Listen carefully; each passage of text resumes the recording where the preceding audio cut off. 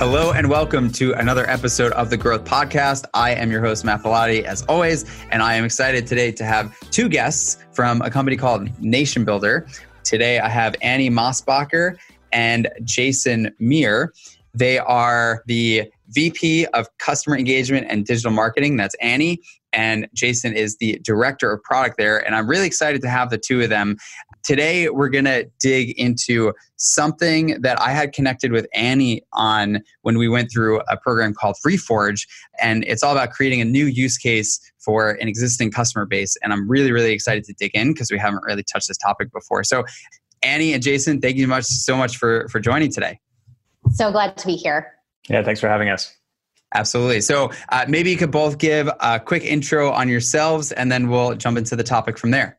Yeah, totally. So I am Vice President of Customer Engagement and Digital Marketing at Nation Builder. I oversee our digital marketing team, which is all of our top of the funnel customer acquisition and growth marketing efforts, along with our customer support, customer onboarding, customer engagement efforts. So really everything related to engaging with our customers, making sure they know how to use our product, know how to use it well, and all of our retention and engagement efforts. So I've been at the company for just about 6 years. My background is really in the social impact and nonprofit space. So I was really attracted to Nation Builder in that Nation Builder is very mission driven. We work with a lot of customers in the political, advocacy, nonprofit space, really anybody that's looking to lead a community, move them to action. So it's been 6 incredible years working with a lot of our customers, helping them to do great work. That's great. Thank you. So I'm Jason Meir, Director of Product. Been with Nation Builder for a little over 7 years now. I've done just about everything at an early stage SaaS company that you can think of, but currently focused on leading our product organization and resource organizations in solving problems for those customers that Annie's team does such a good job of activating and helping find and grow their communities. Probably my background is a little bit more from the political side. I was high school organizer for Barack Obama back in 2008, and then led my DC area upbringing into a very short political career, mostly from the communications and tech side of things. So just really a natural growth into working in this space. And it's been an awesome ride, particularly with Annie alongside. So we've had a lot of great collaboration over the years. So it's awesome to talk about one of the more exciting things that I think that we've done in a while on today's podcast. Yeah, and it is great too, because we have both of your perspectives and you call out that you collaborate really well. So I'm excited to kind of hear that in action. So Annie, why don't you tee up what it is that the challenge was that you saw and kind of the high level of what it is that you did moving forward, and then we can dig in from there.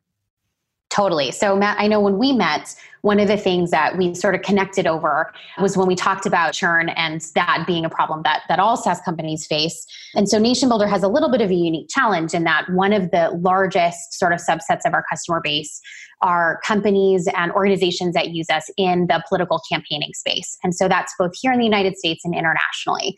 And so anytime that we talk about churn and our churn rate, there's always like a giant asterisk around it, and that we say, okay, so churn, yes, that's a SaaS metric. We have a little bit of a unique story around it in that we do have this large subset of our customers that do have very cyclical usage of a tech stack. Working in the campaign space, you always have people that are, working towards a specific election date. They boot up their election tech at whatever point they do, but they're working towards a specific date. Typically at that point, they shut down their tech stack. They no longer need that infrastructure. So not all of our customers are in the political campaigning space, but a good number are. That's always been a really large subset of our base for the 10 years that we've been around. So we do look at a blended churn number, meaning churn across our entire customer base, but we also really do look at that broken down between our political customer set and our non-political customer set. Political customer churn is always going to be higher because of that organic churn that's happening very cyclically, dependent upon what that election cycle looks like. So that's always something that we look at very specifically. We kind of have to look at our engagement strategies differently because of that natural and organic churn. So over the years, as we've looked at that and we look at the stats around those political customers that use Nation Builder for their elections, close down their accounts. A lot of those customers end up coming back and returning to Nation Builder to use us for their next election. Consultants will come to Nation Builder to use us for another one of their clients who's booting up a campaign or kind of coming back to us for another election that they're running. And so we've had a service that they can use where they can either choose to completely shut down their account with us, which means that the account is no longer active, they can no longer access it, or they can choose to pause their account, which means they're no longer paying us, they can't access the account, but they could come back at a date in the future and boot it back up exactly where it was. Their database of records, their website, all of their materials are accessible to them if they want to start paying us. It's just effectively on pause. So that's something that we've offered since the beginning, and we've seen over the years so many customers have chosen to come back, whether in a few months, a few years, for that next election, to unpause their account and use Nation Builder again. So we really wanted to explore what that might look like if we kind of dove into understanding that customers saw that as a service, saw that as a value. It was very important to us that we allowed people to kind of keep everything on pause in that static nature, knowing the cyclical nature of politics, but seeing if there was a way that we could kind of understand if there were additional features, additional values we could offer, but to remain in a business relationship with those customers. At the time when customers paused, we were no longer in that business relationship. That was considered churn. And so as a result, we were seeing those really high spikes in churn. So that just really opened up a dialogue for us last year around, is there a new or different use case that we might be able to create, a new plan, a new package, even a new product or service that we could really kind of deploy to that specific customer base, recognizing over, nearly a decade of service that this is something that those customers could use. Yeah, and I love this because you have this interesting, unique challenge as a business that not necessarily all SaaS companies have, but some may in some shape or form. And you took this approach to ask this question of, all right, what is a new use case that we can offer here? What is the value that we could provide? I would love to dig into what that process looked like to figure out, all right, you're asking yourselves this question. All right, we have this weird problem. We think we can answer it with another use case. Where do you go from here? This is the point that products and research really dug in. And at the close of the last election cycle, we sort of broke down our political customer base across the way that we classify our use cases, campaigns, parties, also advocacy organizations that are oriented around the same election cycle, just to get a diversity of opinions from a qualitative perspective, how people actually do things in the off cycle, and learn some really interesting insights. One being that part of the cyclical churn is actually campaign financial compliance driven, because many of these organizations literally not spend money in off cycle times. So even if we provided a specific use case, we'd have to have a pricing strategy that would allow them to make the payment in a time when they were actually actively campaigning. So that was one really important insight that we saw across all of the use cases. But there was a couple other key jobs that we identified from folks that they have in the off-cycle period. And what was really important that I definitely want to call out here is that in those interviews, we were asking more about what people had done in previous campaign cycles when they were using the product or using other systems, rather than what they would like to do. I think that's just like a good practice in general to make sure that you're orienting around what people have actually done rather than what they say they might do. It's just a better predictor of their future behavior. We are all creatures of habit. So within that sort of four main sort of like user stories emerged of things that people would want to do in those cycles, off-cycle periods, accessing their data for analysis. So a lot of campaign managers will want to understand where they fell short or did well in particular demographics and want to analyze that to prepare for the next campaign. There's also this need of keeping volunteer and supporter information up to date. Even though they're not actively volunteering for you now, you may get a new phone number, a new email address, and you just want to keep them up to date and updated in whatever database you're using to track those folks. Another really important use case is more on sort of like the public web presence side of things. You'll see most candidates keep up some sort of public website, if not talking about the issues that they care about for this campaign, certainly like putting up a presence about other things that they're participating in the community, so that they have that established presence of being connected to the community. And then giving some opportunity for people to communicate with the candidate in the off cycle, so that you may have a new volunteer who's interested in the community work you're doing in between the cycle, if you're not an elected, or if they're connecting with some of the civic work that you're doing, if you are currently an incumbent. So really sort of like letting people communicate with you, and then putting a basic set of things out there about what you're interested in. So cool. We sort of identified these common jobs, and we...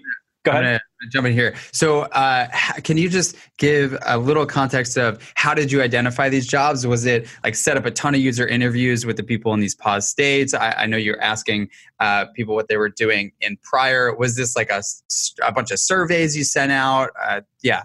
So at this stage, it was just qualitative interviews with people doing. So there's no actual switch in this case. So I'm a big practitioner of jobs to be done, and therefore I would caution that it's probably like not the ideal case for that, but just interviewing them in that particular mindset of the actual things that they were trying to get done was really how we approached it. So we talked to people who were both first-time Nation Builder customers, people who had been using the product for a long time, just to get a diversity of insights from things that were very product specific about their workflows versus like the kinds of things they would have done in other cases. So really got perspective across long timelines of different campaigns that they participated in. That's great. And how structured was the approach? Because there's two schools of thought when you're trying to figure this kind of stuff out. It's one, show up with a very regimented, like, here are the questions I'm going to ask and all that. And then there's the other that I prescribe to in those earlier phases, where you just sit down with someone and you just ask a bunch of questions and kind of go from there. I think in this particular case, you're just trying to get some really early insights and get people comfortable. So I like the approach that you just described, Matt, where at this point, we're just trying to flesh out the personas a little bit. So we're really just trying to get the person talking about what excites them. And in the case of people who are campaign kids doing data entry, you'd be surprised that getting folks talking about being in a campaign office and what it's like to wind down a campaign. Those are often really like very vibrant moments for people. So it wasn't that hard to get folks really excited about telling their personal stories at this stage. But we definitely transitioned from there to a little bit more of a regimented approach.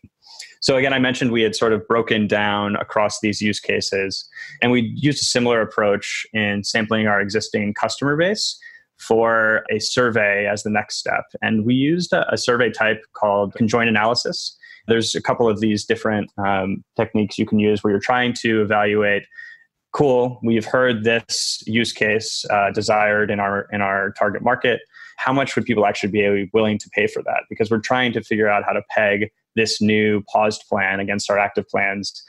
What percentage? Is it a fixed amount? Do we want to sort of like come to market as like a percentage of our existing plans, or is it just like a completely new pricing approach? So we use conjoint analysis, and the way that works is you basically within each of these 4 use cases, we talked about features that we might offer in terms of fully featured to not having anything in that use case at all, and giving people options of getting this combination of those 4 use cases for this percentage of their existing cost and choosing between different options. And then that builds a profile of how willing they are to pay for each iteration of complexity within each particular use case. And we had some really interesting insights from that. In particular, if we were to include sort of a limited version of each of those jobs from what was available in the core product, customers were willing to pay 2 times as much as what we ultimately landed on for our ultimate pricing structure. There was actually like basically exactly the same sentiment for what we ultimately landed on and what would have been twice as much for exactly the same functionality. This was interesting because at that moment I was like, okay, great. We can go to market with this higher cost and there would be no downside to us as a business. And it's just a limited example of our feature set otherwise. So great. Ready to go. Let's prototype this and put it into work.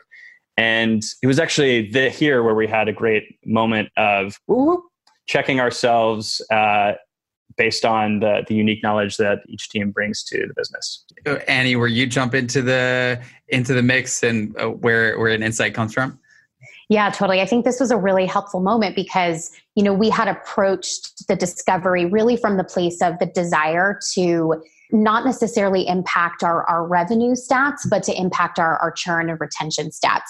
So I think, what Jason mentioned is we were all very surprised to hear that our customers were willing to pay a little bit more than we were anticipating, but not necessarily wanting to just dive right into, eating that up, but really thinking about what was possible. And so when Jason kind of presented what we were learning from the survey and kind of what seemed to be an option, we realized that though that was very appealing, it was really starting to kind of, overlap and touch very closely to one of our lower level packages. And so as we started to dig into that and really purely just through conversation, we realized there was a true potential of it beginning to cannibalize one of our lower level plans. One of the engagement challenges that we certainly continue to struggle with is people who are on kind of our lower level packages, which is related to a smaller feature set, kind of smaller capacity and usage stat, is getting people to use more and more of the features available to them, helping to increase the sophistication and the breadth of their usage, helping to grow them into higher level plans. So we do have a subset of customers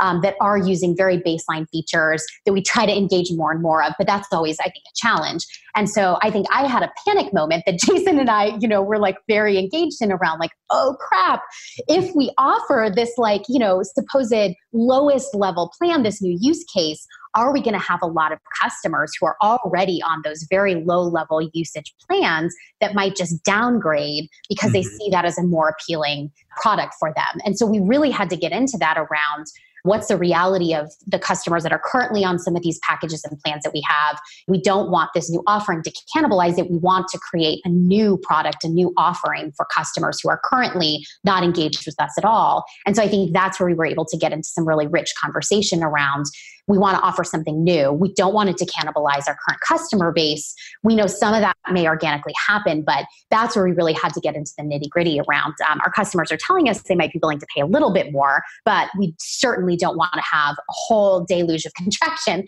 that happens when, customers in our current base start to downgrade.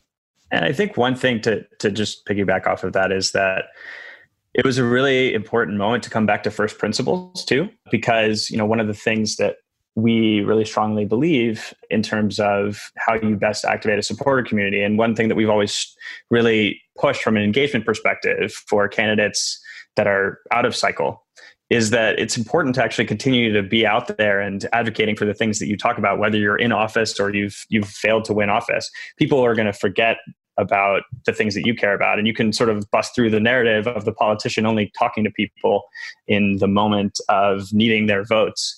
And for us to provide too much of a product that orients away from that is just also not like something that's aligned with how we really believe that our customers should be behaving. So it was a good moment to like anchor back. Okay, we have this business problem, but can we also filter it through the lens of how we think about our place in the world and what we want our customers to be doing to better engage their supporter communities?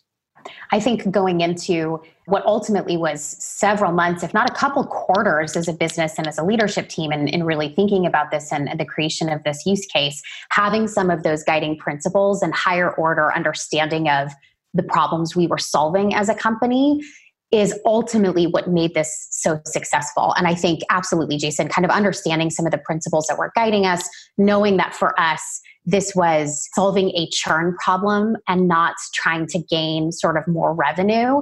We could have absolutely gone down a different path and made different choices and decisions. But having that guiding light for us, I think, from the beginning was absolutely essential in the decisions that we made. And ultimately what we can talk about is how successful it's been. But we could have 100% kind of pivoted and made different decisions based on some of what we learned along the way. But I could not be happier with how this all has gone. Both from an internal process perspective, but in the decisions that we've made and how it's impacted the business.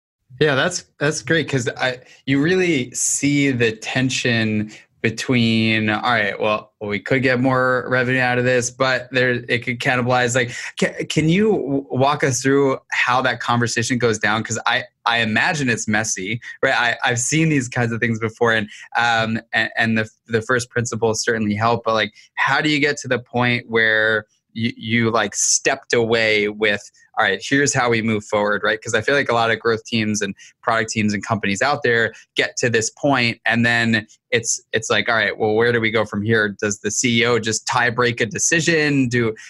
Just which one's going to give us more revenue? Like, what does that look like?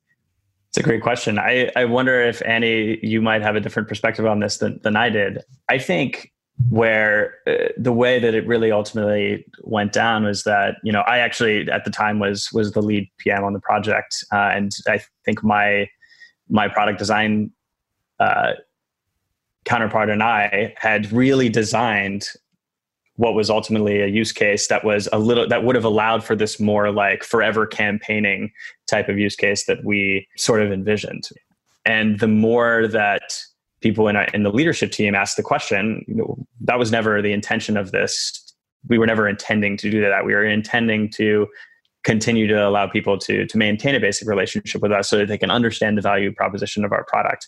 But it was really in those sort of reviews that we have of prototypes with the executive team, including Annie, that those hard questions were asked, and we had the sort of like clear business goal plus the use case research that we had to tie together there and say, hey, seems like what we originally set out to do here was one thing, and the design that we've arrived at might not actually do that. I think we have the trust in place to just acknowledge that was exactly correct. I don't know if I could pinpoint it any more directly than that. It was sort of just like, hey, this doesn't seem like the best solution for what we were really trying to go for. Mm-hmm. Yeah, I feel like that definitely played a part in it. I think another kind of vector into the decision making is we had a hypothesis that if we, increased the price or the cost of this, that fewer people would opt in. Whereas if the cost was lower, we would have more. And we obviously pulled some numbers. And at the point, we had more customers on our databases that were in that paused state than we actually had active customers. So we were sitting with this like massive number of these paused customers, knowing that a big number of them were at some point, we didn't know when, but at some point were going to come back to us. And some number of them we believed would find great value out of this offering.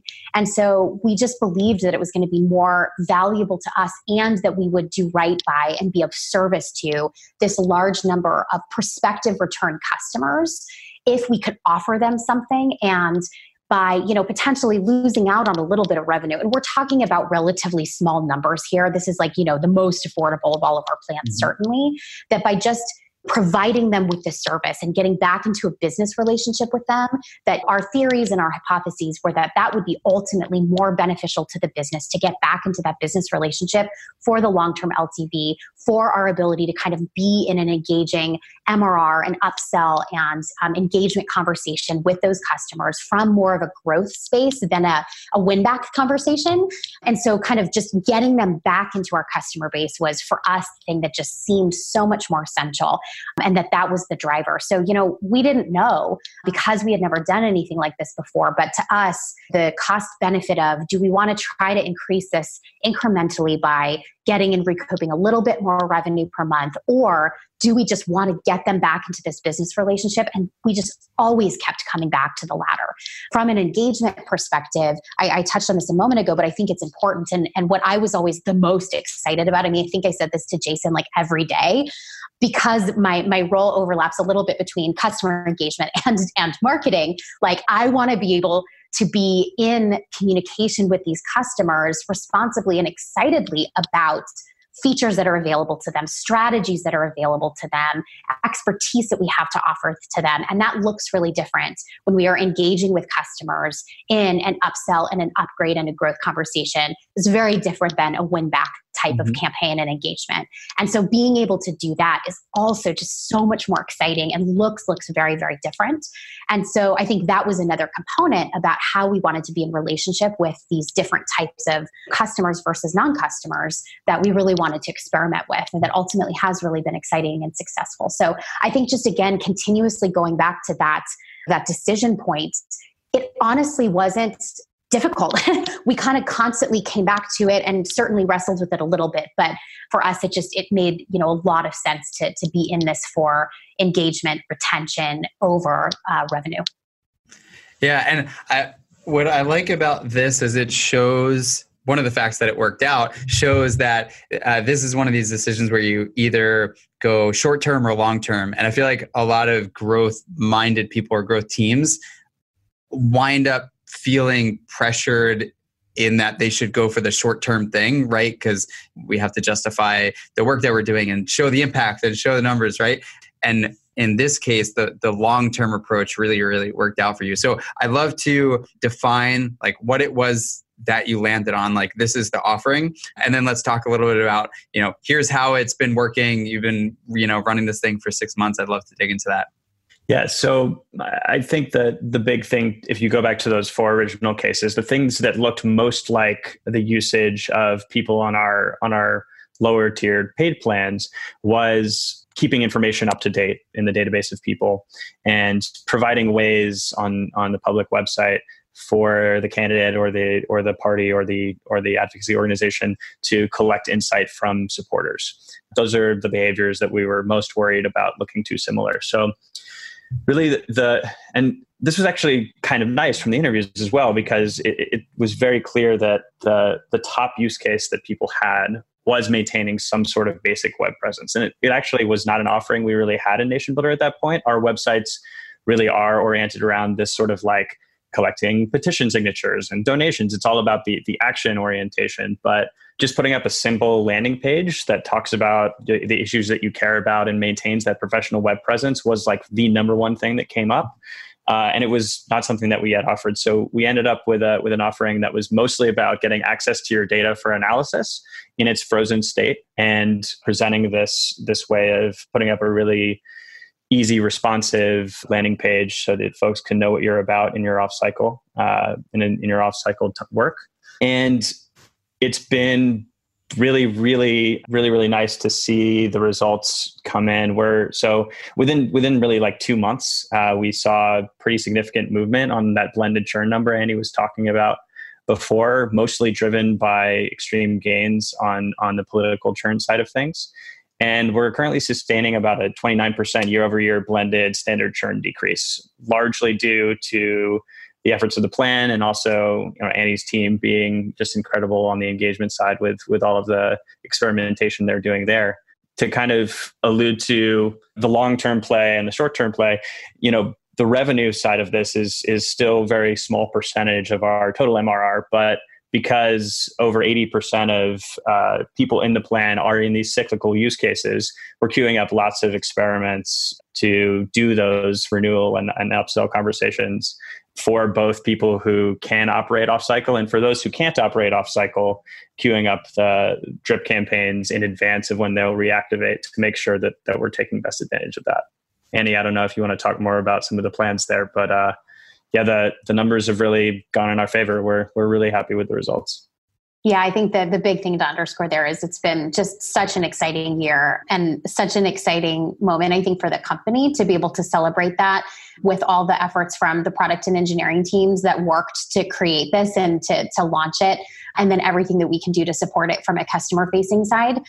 So yeah, we've had a lot of like confetti celebrations and staff meetings to be able to share the monthly churn stats, but we've definitely been able to not only hit but exceed our churn targets every month since we launched this earlier in the year. So yeah, that 20% standard blended churn decrease that we've been able to sustain every month has just been absolutely thrilling. So that's been the big highlight for us this year and opens us up to, again, a lot of opportunity to then focus on engaging with those customers to ultimately grow them into higher level plans when the time is right, when they're prepared to kind of open back up to more sophisticated usage when their election cycle comes back or when they're ready to take a step up. But it's been a really exciting year.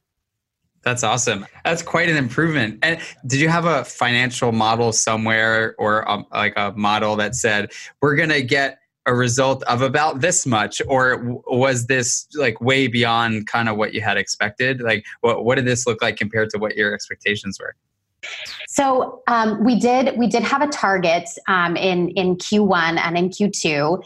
We surpassed that target. And when I shared with my CEO kind of the first couple of months that we surpassed what the target was, she congratulated me and we had a staff meeting, big celebration. And in that she said, and in congratulations of this, we are going to even further reduce the target of our churn stat. So congrats, and it's even more aggressive. And so that was what we sort of shared at the midpoint of the year. So yeah, we did set our targets that were certainly within the business model related to the launch of this new use case and a lot of other retention tactics that we had in play throughout 2018 and moving into 2019. But we were able to again, not only meet them for the first couple of months at this launch, but truly surpass them. We set a new, more aggressive target at the middle of the year. And similarly, we've been able to even surpass those. So yeah, the celebration was more assertive targets, which is very nation buildery in all of our, competitive nature. That's very much how we operate here. But we have been able to surpass what we've set, both as a result of this use case and a lot of other tactics that we've had across the board. But it's been we've been, I think, I can say this, Jason, you can chime in, wildly, impressed by how well this has worked out, which again, I think is a testament to being so aligned across the business with what we wanted to do, to be of service to our customers, looking at what we knew was going to be an offering that they needed and providing them with that in a really clean and clear way. I think the only other thing that I would say that's been such a awesome outgrowth of the collaboration on this project is a series of additional follow-on projects where the customer engagement team really served as subject matter experts in helping us set the targets for where we could expect different product releases to achieve specific gains for the business. And in some cases, being a little bit of putting on the temporary PM hat where necessary. Annie's team has really grown over the year, and this was really just a good launching off point for that work. So yeah, just it's a love fest over here between the customer engagement and product organizations. Lots of overlap, and we don't really we hadn't had a growth specific team until really collaboration on projects like this allowed members of Annie's team, through their work through Reforge and Annie's stewardship, really starting to incubate that growth organization within the customer engagement team. So it's just been a fun year for that particular metric and that team's efforts. That is awesome. You love to hear that, a happy ending. Well, there's one other thing I want to dig into before we wrap. You had this use case, right? Here's what we're going to do. Here's what we're going to offer. Let's build it. Do you then just take that and email all your pause customers and say, hey, you have this thing now, who wants to opt in? Or was there a gradual rollout? Was it, only start offering this to people here forward, see how that goes for a month and then go back? Can you just walk through that? Because I feel like that this is one of these parts where it doesn't really get talked about that often. And then you get in a scenario like that on a growth team or product team or, whatever it might be. And then you think, all right, well, yeah, that sounds good. Do that thing. We could do an entire other podcast all about this. So I will give you the quick and dirty, but yeah, so as I mentioned, we did have a lot of customers who were in this paused state. So a huge amount of, our prep and intentionality and how we wanted to roll this out really was about how did we want to announce it to our customers, especially those who were in the paused state. So we did a massive amount of kind of comms plan preparation around how to roll it out.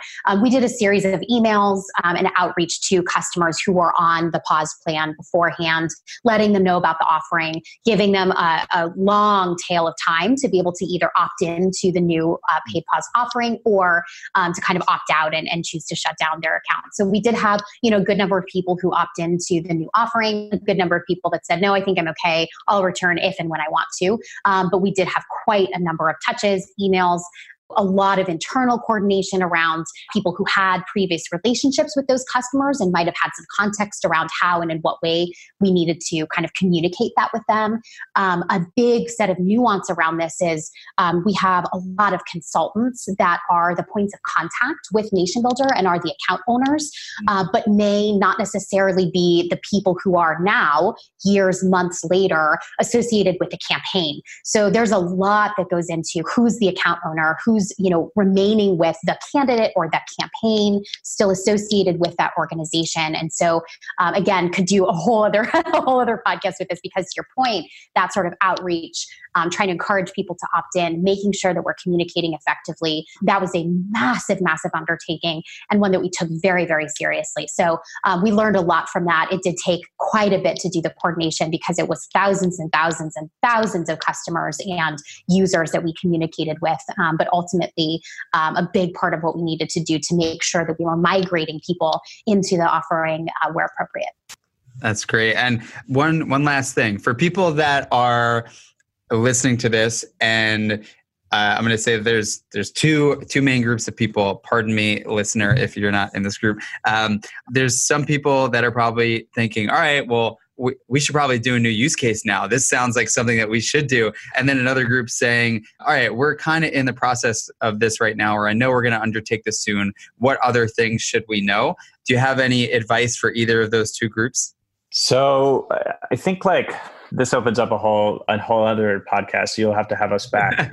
I think figuring out where you do feature differentiation across your plan types in a SaaS model it's such a big question that requires a whole bunch of other approaches. So what I would say generally on that particular question, start from a first principle. I feel like I've said that 3 times now, unfortunately, of how you're differentiating. And in this case, we were differentiating on the complexity of the operation of any given customer all the way up the stack. So remembering that the pause plan was just an example of a less complex organization, because in an off season, you're going to spin down from having multiple people campaigning, and therefore you're going to really probably just have one person managing the data and managing that landing page. Thinking about how your tiers break down and starting from the personas of people that would use each plan of your product, and then the growth pattern of upselling them is actually about improving their ability to execute as an organization. And so it's really nice to have that sort of alignment between the growth of how much someone pays you and how complex and effective their organization is becoming. So because we had the opportunity to think about a different type of complexity for the organization, it made a lot of sense for us. Tacking it on in the case where there is no differentiation within how you're currently differentiating probably isn't going to be very successful. Great. Anything else that either of you want to throw in before I wrap? No? All right. Well, this was fantastic. The 2 people that we're going to team together dynamic for the podcast works great, because then I barely have to say anything. Great. Well, thank you both so much, Annie and Jason, for joining today. I learned a bunch. I know our listeners did as well. For all of you that are listening, as always, I'm going to give my same spiel. If you have any questions, feedback, ideas for topics, whatever it might be, my email's matt@drift.com. Thank you so much for listening, as always. Annie, Jason, thank you again, and we will catch you on the next episode. Thanks. Thanks so much, Matt. Thanks. Oh, and one more thing before I go, because you're a listener. So Drift has its Hypergrowth Conference coming up in San Francisco on November 18th, and this is 2019. So far this year, we've had one in London and Boston, and they've been an amazing time. If you're interested, you're going to get a discount code. So you can go to hypergrowth.drift.com and sign up with the code GROWTH99. So all capitals, GROWTH99 with no spaces. And if you happen to be listening to this at a future date, November 18th is already past. No worries. If it is now 2020 and you're trying to come to the Hypergrowth in 2020 or beyond, just send me an email to matt@drift.com and we'll figure something out for those Hypergrowths if the Growth 99 code doesn't work then. All right. Thanks so much.